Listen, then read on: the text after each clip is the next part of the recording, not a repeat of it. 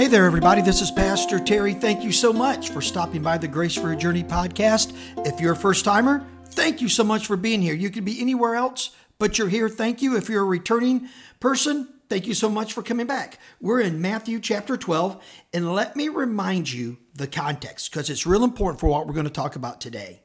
But the Pharisees, the Bible says in verse 14, went out and conspired against Jesus and how to destroy him. Jesus had just healed on the Sabbath. He had just made a very clear point that he is all God and all man, and he even commands the Sabbath, which was really the most important thing in Judaism. The Pharisees and the Sadducees controlled everything that went on the Sabbath, how it worked, how it operated, even how they could make money. Hello, right? And Jesus came along and said, hey, look, I am Lord over all of this. And he demonstrated that by healing a guy who had a crippled hand. Really don't know what was wrong with it. Bible says withered. So it was crippled in some way. And so the Pharisees saw this and they heard this. And then in verse 14, what they said again, they went out and conspired how to destroy him. Okay, so remember now that the Pharisees and Jesus are at odds. They will, obviously that will grow and get worse as time goes by, but they're at odds for sure. So we pick up in verse 15 and the Bible says this. Now Jesus, aware of this, withdrew from there. And many followed him, and he healed them all. Now, again, Jesus doing miracles that matter, doing the miraculous for a purpose. Every person he healed, he got to demonstrate to them, I am all God and all man, and I've come ultimately, I healed your body today, but I've come ultimately to heal your soul from sin, so you can spend an eternity with God in heaven. So every miracle mattered, and every miracle was for a purpose. Then he goes on and says this. Now he ordered them not to make him known. In other words, he said to the people he healed, don't go out and tell people about me. Just don't do it. Let's keep it quiet. Let's not make a big deal of it right now. It's just between us. Then the Bible says, this was to fulfill what was spoken by the prophet Isaiah. All right, the prophet Isaiah, 1,000 years prior to this point, prophesied that when the Messiah came, this would be his disposition. This is how he would do his ministry. He goes on and he says this. He's quoting Isaiah.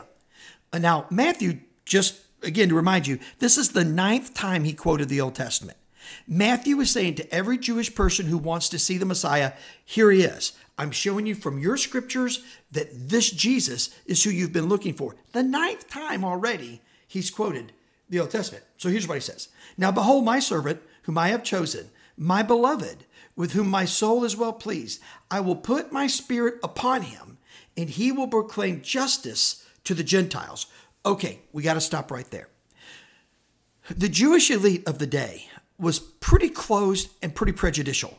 They wanted and believed only Jews, Orthodox Jews, Jews in right standing with the temple and their local synagogue were people who really were the people of God. They were really the ones who were going to be honored by God, who would receive the blessings from God. And if you wanted the blessings of God, you had to become a Jew. Now, what that meant circumcision. That meant going through some rigorous educational process. And then you were integrated in, the Bible phrase is grafted in, to Judaism.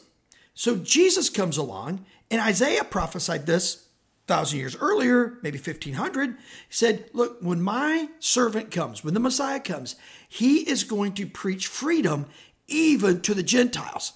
Oh, man, think about it. Who is it that you don't like the most? I mean, think about it. I mean, I know we shouldn't say that kind of stuff, but isn't there someone you maybe don't like the most? And yet, God may be saying to you, take the gospel to them. How amazing is that? That is just a phenomenal thing, and it would grate on your last nerve maybe. Now, I'm a football fan, so I'm an Alabama fan. Please don't hammer me for that. But my brother and cousin went to Auburn, and so during football season, if the Lord said, hey, you got to do something nice for an Auburn fan, I would be, oh, that's horrible. Well, the Jews' perspective and belief and understanding of the Gentiles was just so jaded and twisted that this was horrible. But Isaiah, one of their own prophets, said, when my Redeemer comes, when I send my servant to earth, they will preach freedom even to the Gentiles. Even the people you don't like the most get to come to heaven. Then Isaiah goes on, and Matthew's quoting him. He says this, he will not quarrel or cry aloud, nor will anyone hear his voice in the streets. In other words, you say, this guy's going to come in a very controlled, polite posture, who's not going to stand on the street corner and make a big noise. If you remember, and we talked about this some weeks ago, the Pharisees, when they would pray, they would go into the street and cry aloud and scream aloud so everyone know that they were praying.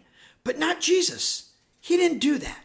He was contrast the Pharisees to Jesus, and it's profound. And that's the point Isaiah was trying to bring out. Now, he goes on, he says this, a bruised reed he will not break, and a smoldering wick he will not quench, until he brings justice to victory, and in his name the Gentiles will hope.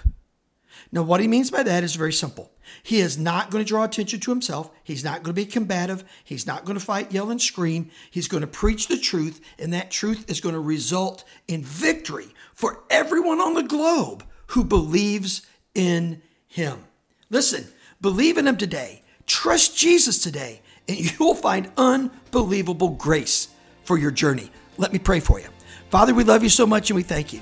And now, Lord, be with us as we go throughout the rest of our day. Wherever we may be on this beautiful earth, use us to advance the gospel. In Jesus' name, amen and amen. Thank you so much for listening to this edition of the Grace for Your Journey podcast. I pray that it has been a blessing and an encouragement to you. Pass it around if you think it would help somebody. And we look forward to you dropping by again for another episode of the Grace for Your Journey podcast.